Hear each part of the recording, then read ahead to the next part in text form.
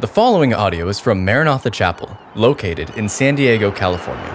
For more information about Maranatha Chapel, please visit www.maranathachapel.org. Let me invite you to turn with me in your Bibles to Daniel chapter 3. The title of my message for you today is Faith in the Furnace. Faith in the Furnace. Start with a question. If people were to ask, what are you known for? Let me phrase it like this. What things do you stand for? Are there things that you are resolute on, unwilling to bend in? And I think it's an important question to consider because at the end of the day, if you don't stand for something, you're liable to fall for anything. You know, there's a whole group of people that in this way kind of resemble weather vanes. You know, a weather vane is characterized by the fact that it just twists and turns and changes depending on which way the wind is blowing. We don't want to be like a weather vane. We want to be more like a compass. Now, unlike weather vanes, compasses hold steady and remain aligned to a direction, and they continue to remind us where true north is, regardless of what's happening all around them circumstantially. And that's exactly what we want to be like. And it's what the three guys at the heart of our story this morning were like. We're going to see these three young Hebrew men take a bold, courageous stance for their faith in God in defiance of a pagan king. The story of Shadrach, Meshach, and Abednego in the fiery furnace is an absolute classic. It's one of the most beloved stories in all of the Bible, and for good reason. But more than just being a classic Bible story, it's also instructive. And so for us, by looking at and considering the boldness of their faith, we're going to learn and be inspired by their faith to stand up for God in defiance of the times in which we live. So, with that as a backdrop, let's go ahead and dive into our text beginning in verse 1. It says this: King Nebuchadnezzar made an image of gold, 60 cubits high and 6 cubits wide, and he set it up on the plain of Dura in the province of Babylon. He then summoned the satraps, the prefects, governors, advisors, treasurers, judges, magistrates, and all the other provincial officials to come to the dedication of the image he had set up. So the satraps, prefects, governors, advisors, treasurers, judges, magistrates, and all the other provincial officials assembled for the dedication of the image that King Nebuchadnezzar had set up. And they stood before it. Then the herald loudly proclaimed, "Nations and peoples of every language, this is what you are commanded to do. As soon as you hear the sound of the horn, the flute, the zither, the lyre, the harp, the pipe, and all kinds of music, you must fall down and worship the image of gold that King Nebuchadnezzar has set up. Whoever does not fall down and worship will immediately be thrown into a blazing furnace." Therefore, as soon as they heard the sound of the horn, the flute, the zither, the lyre, the harp, and all kinds of music, all the nations and peoples of every language fell down and worshipped the image of gold that King Nebuchadnezzar had set up. All right, and so here the context is laid for our story, and we have King Nebuchadnezzar erecting this statue and commanding all of the people to either bow or burn. And that's the first point in our outline this morning, if you want to go ahead and fill that in. Where did this come from? Well, you may recall how in the last chapter, the king had a dream of this polymetallic statue.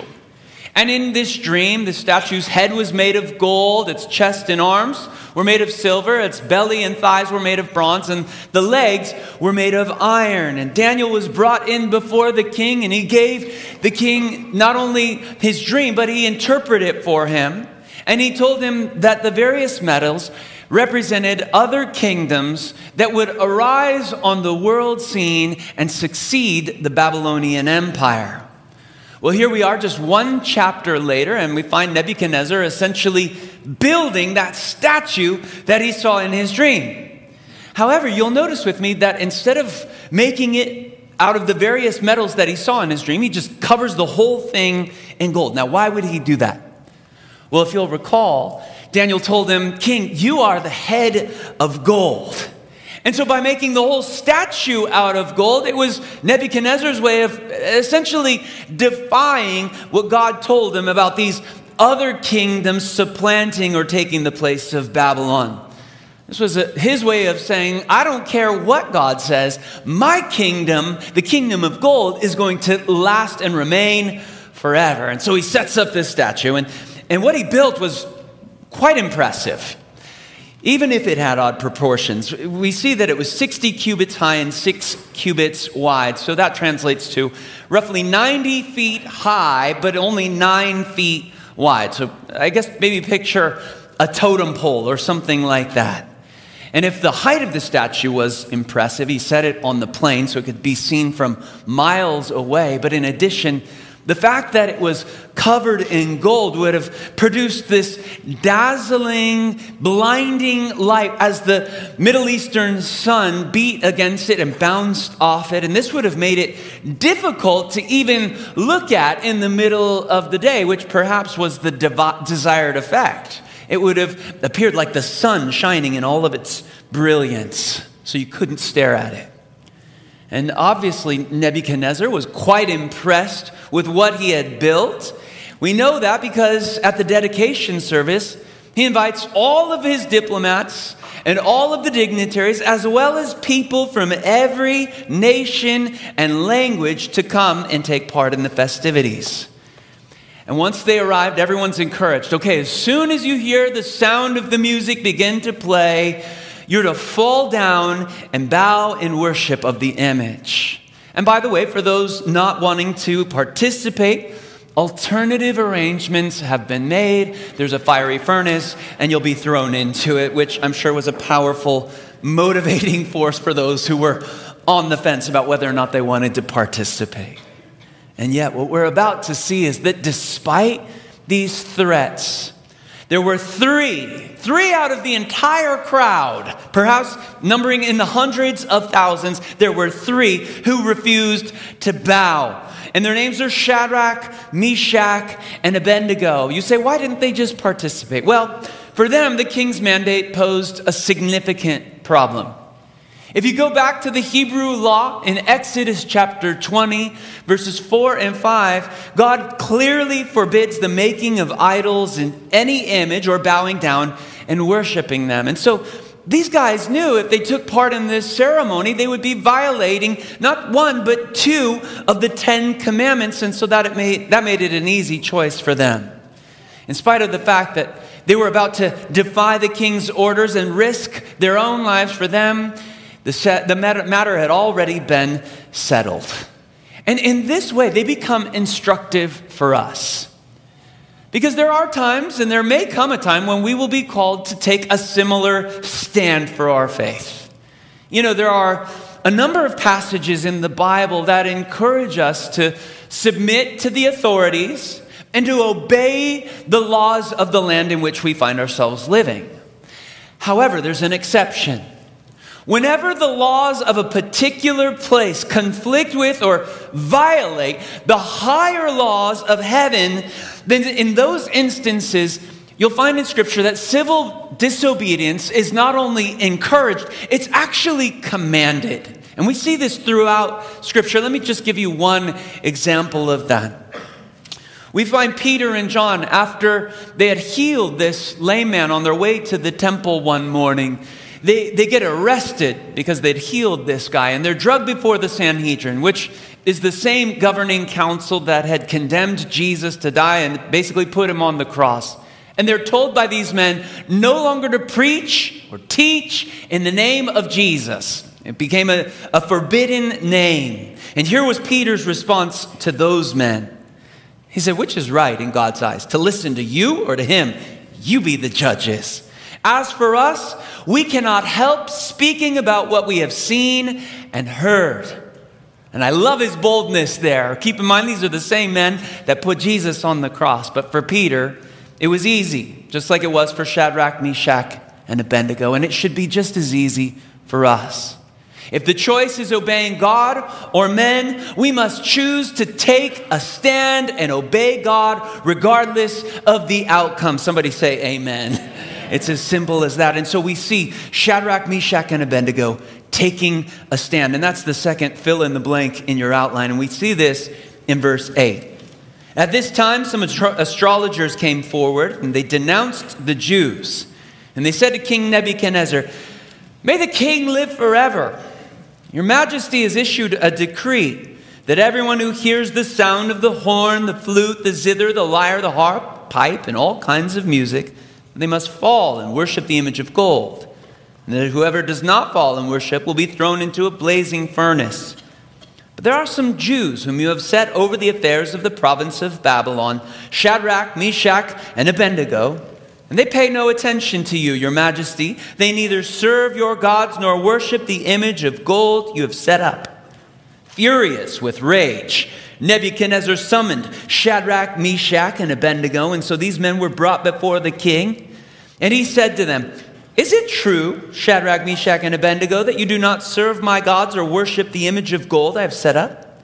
Now, when you hear the sound of the horn, the flute, the zither, the lyre, the harp, the pipe, and all kinds of music, if you are ready to fall down and worship the image I made, very good. But if you do not worship it, you will be thrown immediately into a blazing furnace. Then what God will be able to rescue you from my hand?" This is a pivotal moment in their lives and a powerful scene in our text. I want you to picture it in your mind's eye. With everyone else, just a sea of humanity bowing before this image, you have three guys who remain standing tall. They must have stuck out like sore thumbs, you know? People are glancing up. Are those guys really standing right now? And eventually, it doesn't take long before it catches the attention of these people who are jealous of Shadrach and Meshach and Abednego because of the position they hold there in Babylon. And they make it known to the king what is happening. And so these guys are shuffled before the king, and he gives them one more chance to comply. Now, the pressure that they must have felt in this moment would have been intense. And I also want you to notice that it came from a variety of sources. And I want to drill down into the sources of the pressure they faced, because I believe these are the same areas where you and I feel pressure from the culture in which we live. Let me explain. We are not being commanded to bow before some golden statue, and we're not being threatened with some fiery furnace, but make no mistake about it, we do face pressure from culture to bow and to conform to the accepted dogma of the day, to embrace a particular worldview. And if you choose not to participate or buy in or go with the flow, there is a price to be paid. So where are the three places they felt pressure? The first is they felt social pressure. Now this would have been applied by the crowd.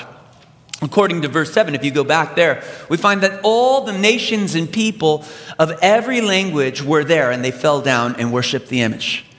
Now I think it's safe to assume that this crowd would have included these guys' contemporaries, that is, other Jews who had been carried away from Jerusalem to Babylon, and perhaps they were tugging on their pant legs. Hey, guys, get on your knees. What's the big deal? Just join in. And there would have been a social pressure to conform.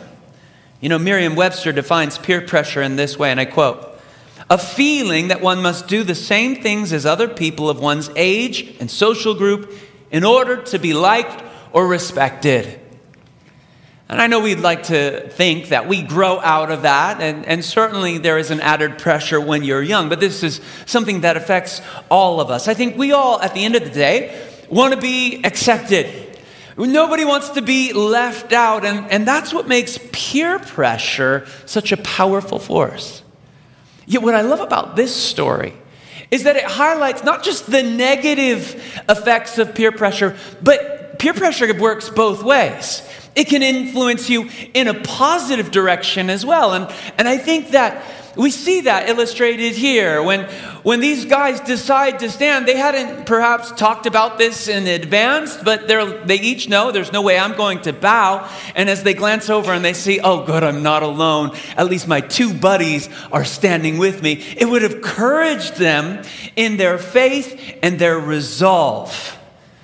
And I think it highlights this facet of life. Sometimes all it takes is just one other person that's willing to stand with you and not bow or bend.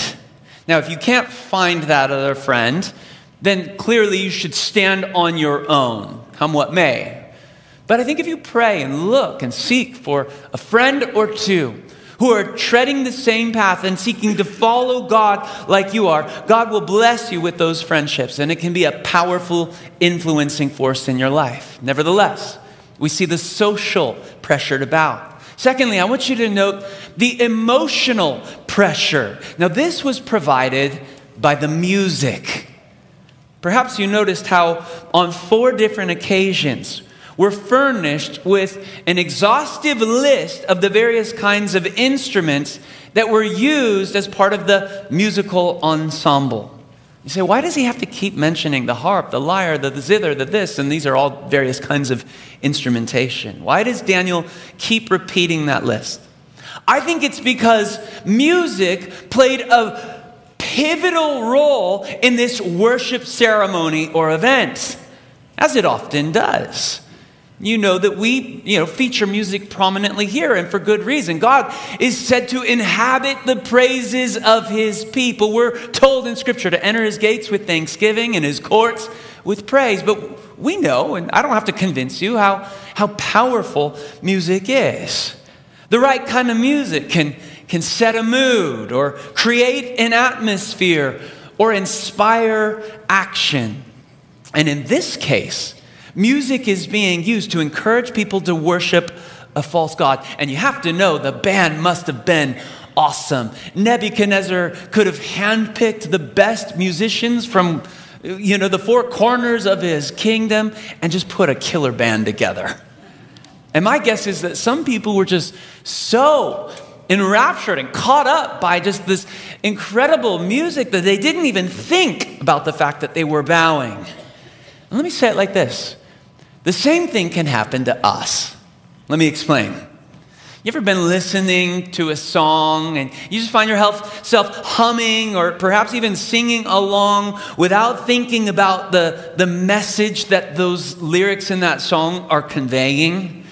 And, you don't have to raise your hand. We're all in that boat, amen? Oftentimes I'll find that I disregard or overlook the message attached to a popular song just because I like the melody and it's catchy.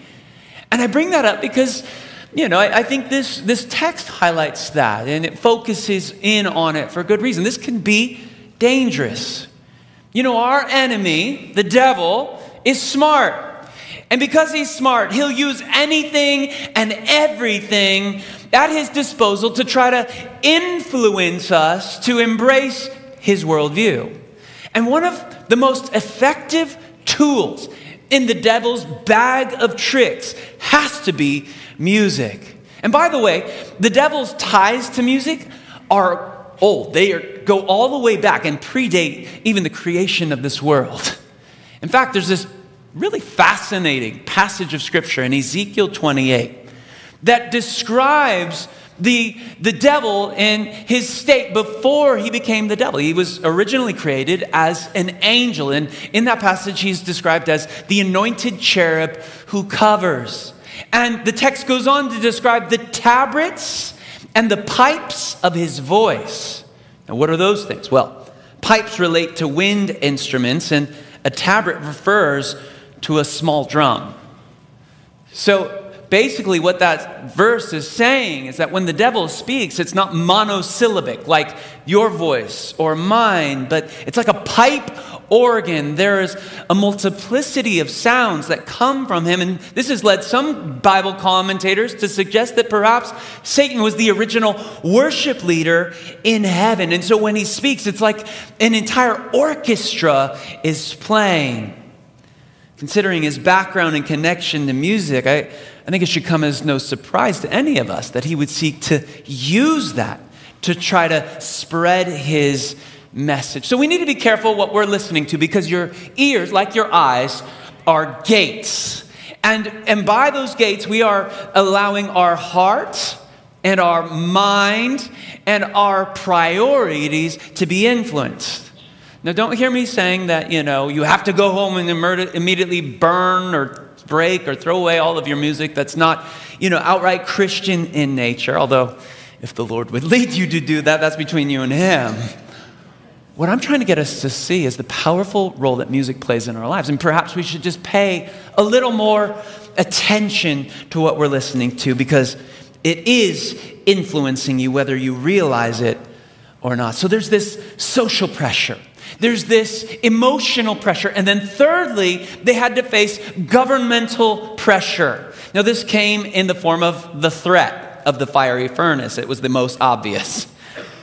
And again, while we don't yet face that kind of pressure in our society, I think it should be noted that there are a number of places around the world where Christians are having to choose whether to go on living or to confess their faith in Jesus Christ. And persecution is a very real thing. And even in our own context, it's becoming increasingly clear that the cost for choosing not to bow the knee to the accepted moral standards of the day, this cost is on the rise. And as an example of that, just the other day I was on the internet and I found a news story about a British woman who was recently arrested in England for silently praying near an abortion center. Keep in mind, she wasn't picketing, she wasn't harassing the people going into the center. She was just standing there quietly, silently praying, and that was enough to get her arrested. And we see kind of that pressure mounting in our own culture, don't we? More and more, the message being communicated from our own government seems to be fall in line and don't rock the boat. It's still okay to practice your private faith so long as your private faith doesn't make its way into the public arena. And again, what I love about this story is that these three guys, they model for us what it looks like to stand in defiance and to stand for God. Despite the pressure being exerted on them from all these various places, Shadrach, Meshach, and Abednego refused to bow, and I think I know why. They had already bowed their knee to heaven's king.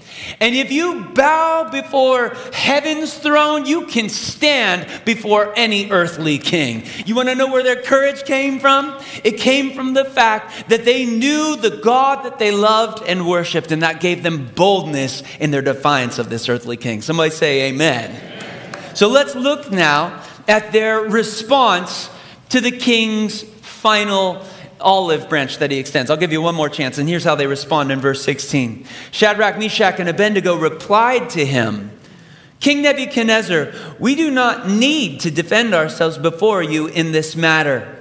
If we're thrown into the blazing furnace, the God we serve is able to deliver us from it, and he will deliver us from your majesty's hand.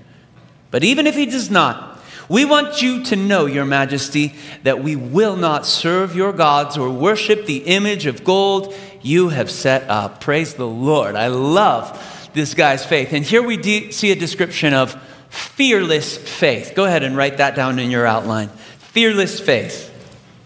What we have before us is one of the single greatest declarations or statements of faith that you'll find anywhere in your Bible. And so I want to drill down into it, because as we look more closely at what they said, you'll see with me that it consists of three different statements.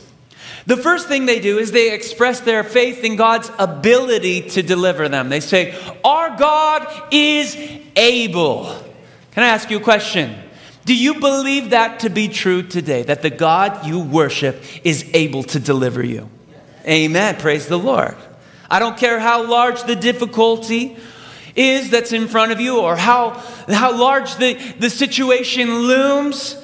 Your God is able. He can do anything. I like to put it like this, and you've heard me say from this pulpit that if God can create out of nothing with the sound of his voice the cosmos and the galaxies and light and this planet and you and me, if he can create that with his lips, with his words, then there's nothing that's too hard for him. In fact, the Lord spoke through the prophet Jeremiah and said this. This is Jeremiah 32:27. Let's go ahead and read this together out loud. I am the Lord, the God of all mankind. Is anything too hard for me? And the Lord here is asking this rhetorical question, and the obvious implied answer is, There's nothing too hard for God. Perhaps there is some situation in your life that has the word impossible stamped all over it. I hope you leave here today being encouraged by the fact that nothing is impossible with God. That word doesn't even belong in his vocabulary. He is able. Now, believing God can do anything is good. But you should note that that's just the starting point of faith. You see, after telling the king that God was able to deliver them, notice how Shadrach, Meshach, and Abednego go on to say, and he will deliver us from your hand, O king. For these guys, God's deliverance wasn't a question of if, but rather how. Let me share this verse with you. This is Psalms verse 15. Let's go ahead and read it together out loud. Call upon me in the day of trouble. I will deliver you, and you shall glorify me. Notice, he doesn't say, I might deliver you. What does he say? I will deliver you. Did you know this is a promise from God that you can take to the bank? Having said that, there's some tension perhaps in your heart, or that I even feel in the room, because you're saying, well, if he promises to deliver us, then why didn't this work out for me? And here's the answer. While the Lord always will deliver us in some way, that's not a guarantee that things are necessarily going to work out according to your plan or how you want them to. And again, this leads us into the third statement that Shadrach, Meshach, and Abednego make. They understood this. Which is why after boldly stating that God would deliver them, they add this: even if he doesn't deliver us from your hand, we're not going to bow. In other words, this might not go the way we're hoping it will, the way we're thinking it might, or the way that we're praying it will, but that doesn't change our decision. Our mind has been made. And here's where I see a divergence between certain Christians. You know, there are a lot of Christians out there who have what I would call an invisible clause built into their statement of faith that reads something like this: I will follow you, Lord, as long as. And you can fill in the blank with all kinds of things. And mind you, this isn't something that they would openly share. It's something that's more or less implied. And I say that because when that thing happens, as long as my kids remain healthy, as long as my marriage stays strong, as long as I have a good job, as long as those things are intact, then they're more or less okay. But when that thing happens, they fall away. Why? Because the clause in their contract with God has been breached. But what we find here is a different clause that these guys had built into their faith statement. Instead of having an as long as clause, these guys had an even if clause. In other words, even if things don't work out the way I want them to, or even if things don't play out the way I'm hoping they will, I refuse to turn away. You know, Job, who has a book in the Old Testament, he endured so much suffering. And he had a similar kind of faith. And he expressed his faith in this way in Job 13:15. He said, though he slay me, I'm not going to stop trusting him. And would to God that we would build that same kind of resolve into our own hearts. They say, no matter what, we're not bowing, King. And so, in response, when he sees that their minds were made up and they weren't going to be persuaded otherwise, verse 19 shares with us, King Nebuchadnezzar was furious with Shadrach, Meshach, and Abednego, and his attitude toward them changed. He ordered the furnace heated 7 times hotter than usual and commanded some of the strongest soldiers in his army to tie up Shadrach, Meshach, and Abednego and throw them into the blazing furnace. So these men, wearing their robes, trousers, turbans, and other clothes, were bound and thrown into the blazing furnace. And the king's command was so urgent and the furnace so hot that the flames of the fire killed the soldiers who took up Shadrach, Meshach, and Abednego. And these 3 men, firmly tied, fell into the blazing furnace. Then King Nebuchadnezzar leaped to his feet in amazement and asked his advisors, "Weren't there 3 men that we tied up and threw into the fire?" And they replied, "Certainly, Your Majesty." And he said, "Look, I see 4 men walking around in the fire, unbound and unharmed, and the 4th looks like a son of the gods." Oh, this is the good part of the story. We've made it here. Let's talk for a few minutes about faith in the furnace. And obviously, this is the part of the story we all love. This is where God miraculously delivers these 3 guys from the flames. But what I want you to notice with me is how the Lord delivered them from the flames. And he did so by meeting them in the fire. Now there's a distinction here. Sometimes God will deliver you by sparing you from having to walk through the trial. An example of that, and by the way, these are the times we all want. Where you're facing some hardship, maybe you get a call from the doctor, the results came in, and there's some numbers that don't look good, and so you gather your team and you begin to pray, and in the follow-up appointment, he says, "I don't know what to tell you, but things have changed, and you're fine, and you're spared from having to walk through that fiery trial." And that's a beautiful thing, and God does do that, and we celebrate that. And we see this throughout Scripture. For instance, in John chapter 6, Jesus sends his disciples out onto the Sea of Galilee to cross ahead of him. And meanwhile, he goes up onto this mountain to pray. And in the middle of the night, as they're rowing along, this storm breaks out. Seems like every time they set foot on a boat, there was some impending storm. And so true to form, the storm comes and it's against them. And Jesus comes walking to them on the water. And at first, they're really afraid. And they cry out in fear. But then he reveals that it's him. And they welcome him onto the boat. And it says in John 6:21 that after they welcomed him onto the boat, that immediately the boat was at the land to which they were going. So one second they're in the storm, and the next second they're at the shore. And again, this is what we hope and pray for. And we should celebrate those moments. However, I found that those instances are more the exception to the rule. Do you know what I mean by that? More often than not, instead of sparing us from having to go through the trial, God chooses to meet us in the trial. And I think the story in front of us is a wonderful example of that. And God does promise to meet you in your trial. While he doesn't promise to extract you from every trial, he will meet you in it. And that's a guarantee. We see this in Isaiah 43:2. Let's read this together out loud. "When you pass through the waters, I will be with you.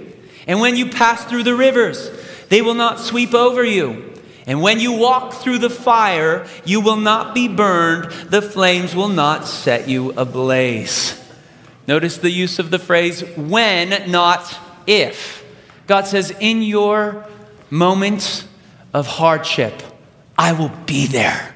We just need eyes of faith to discern his presence and to see his hand at work, even when we're in the flames and the heat gets turned up. But that raises a question. Why? Right? Like, why would God choose to meet us in the fire rather than spare us from it? Well, the answer is multifaceted. I want to explore a couple reasons with you this morning. And the first is this. The first reason God lets us pass through the fire is because of the purifying effect that it has in our hearts. Going through trials will purify you in a way that nothing else can. Peter brought this up in his first letter to the church. Evidently, the Christians he was writing to were suffering all kinds of hardships, and they were beginning to question, why would God allow us, if we belong to him, if we're his kids, then why is he allowing us to endure all of this difficulty? And so Peter responds to them in 1 Peter chapter 1, verse 7. And this is what he says. Let's read this together out loud. These trials will show that your faith is genuine. It is being tested as fire tests and purifies gold, though your faith is far more precious than mere gold. So when your faith remains strong through many trials, it will bring you much praise and glory and honor on the day when Jesus Christ is revealed to the whole world. Peter basically tells these guys, your trials aren't there to destroy you, they are there to refine you. They have a purifying effect. And notice how he compares our faith in this verse to gold that's being refined.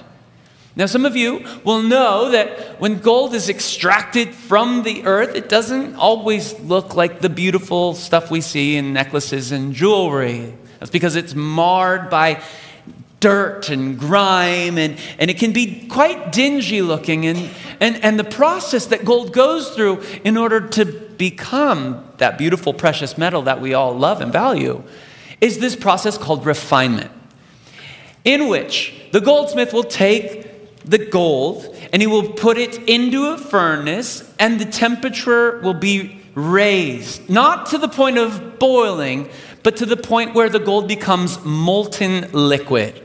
And what this does is it causes all the impurities and all the dross, as it's described, to rise to the surface. And then he has a special tool that he uses, and he slakes the gold, and it wipes away all of the impurities. And he'll repeat the process until he can look into the gold and see his own reflection.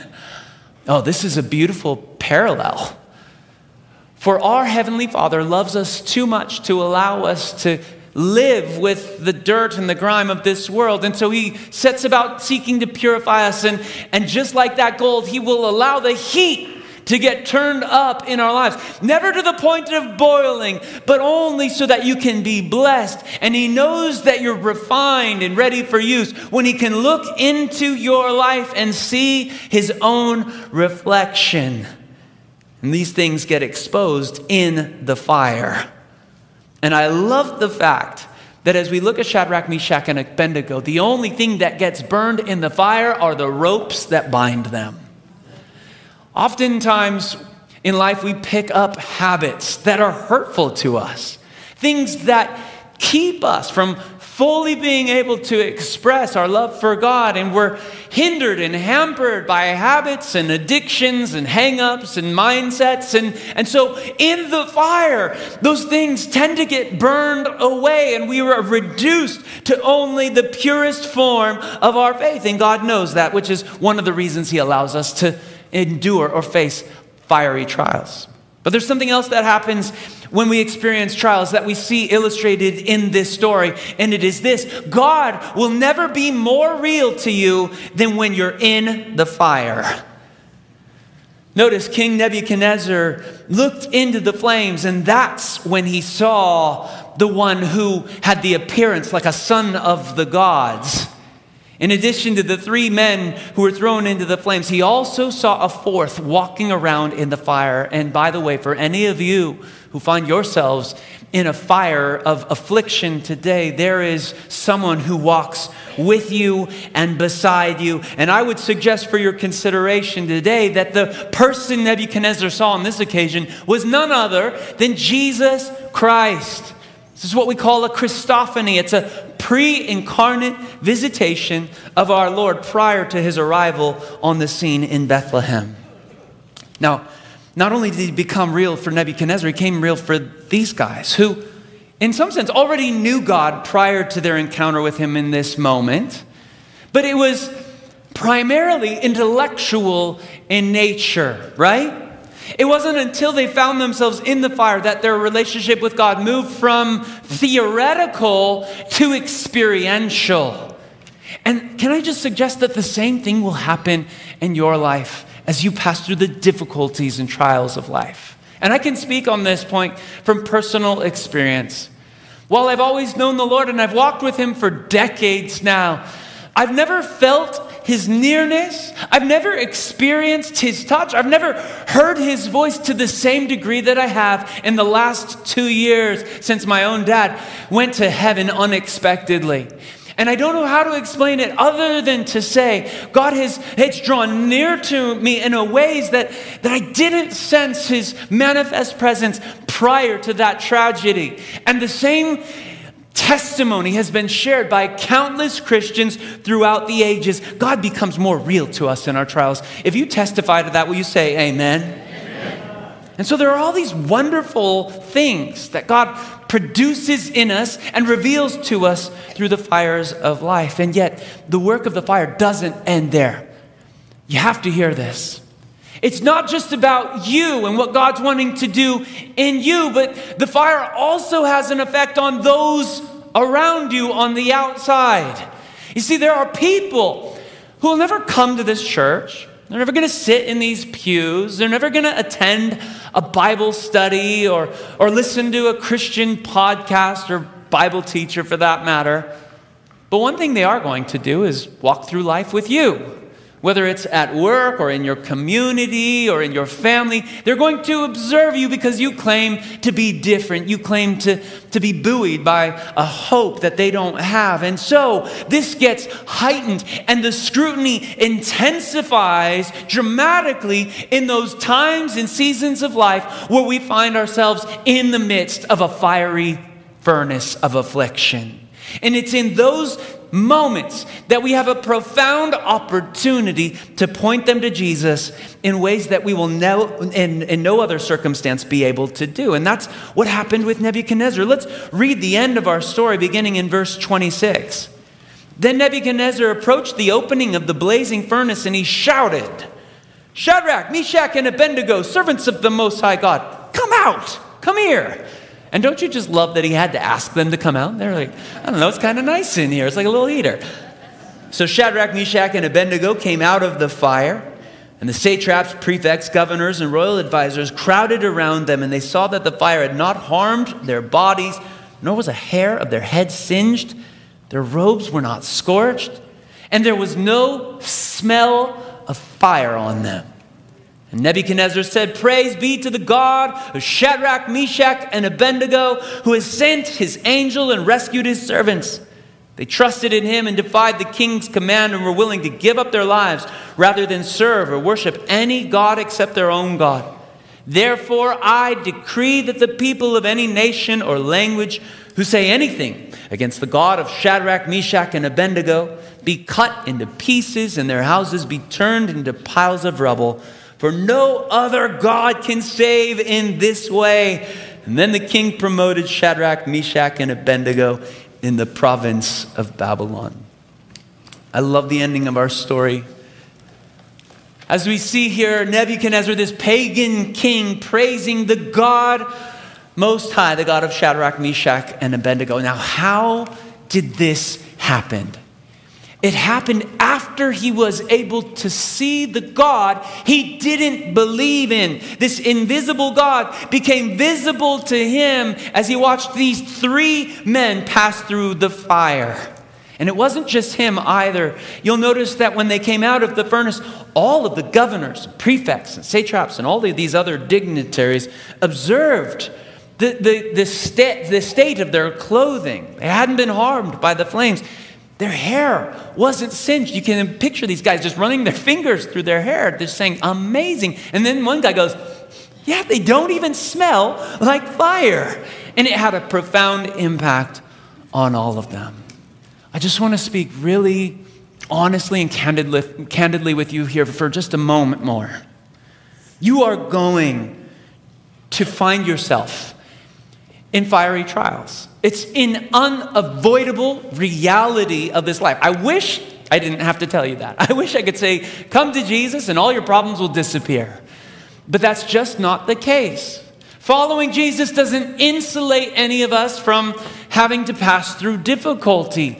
Again, it's just one of those necessities in life. It's a non-negotiable. And yet, while we don't get to say in what trials we'll face, we do get to determine how we'll walk through them.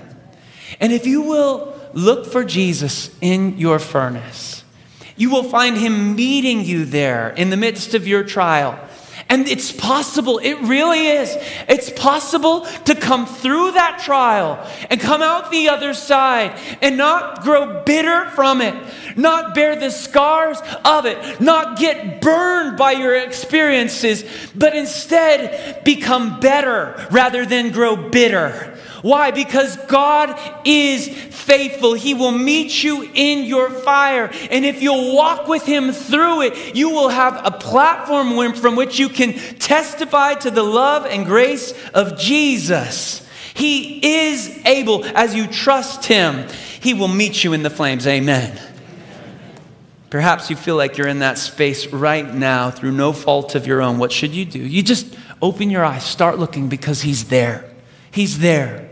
He's able to deliver you from it, and he will bring you through it. But even if he doesn't, determine in your heart that you're not going to turn away from him. Right? Like, what if this story played out differently? What if Shadrach, Meshach, and Abednego had burned to a crisp in that furnace? Would that have mean that God failed them? Absolutely not. Why? Because in that moment, they would have immediately been translated and ushered into eternal glory, where they would behold the face of their God. You see, while God sometimes delivers us from having to go through trials, and at other times, he delivers us by meeting us in the trial, there are those instances when he chooses in his sovereignty to deliver us by the trial into his everlasting arms. And this is what happens when the patient succumbs to a disease, when the prognosis doesn't change, when somebody dies. In that moment, for the believer, it doesn't mean that they've lost or that their faith didn't work. No, in that moment, their faith became sight. And so for the believer, at the end of the day, we can't lose. Either God is going to deliver us through the trial or from the trial or by the trial into his presence. So we can say with the Apostle Paul, who wrote these words in Philippians 1:21, "For me to live is Christ, but to die is gain." That's something only the Christian can say.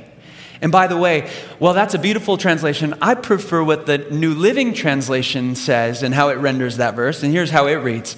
"For me, living is for Christ, and dying is even better." Who else can say that? Only the child of God. We can't lose. God is with you. He's walking with you. He's going to meet you, and you will make it through. Either he's going to extract you from it, he's going to walk you through it, or he's going to usher you by it into his presence. I pray this encourages you today. Thank you for listening to this podcast from Maranatha Chapel. If you haven't already, please subscribe for weekly messages. Feel free to share this podcast and join us for our weekend services, held Saturday evening or Sunday morning. Visit our website at www.maranathachapel.org for more information.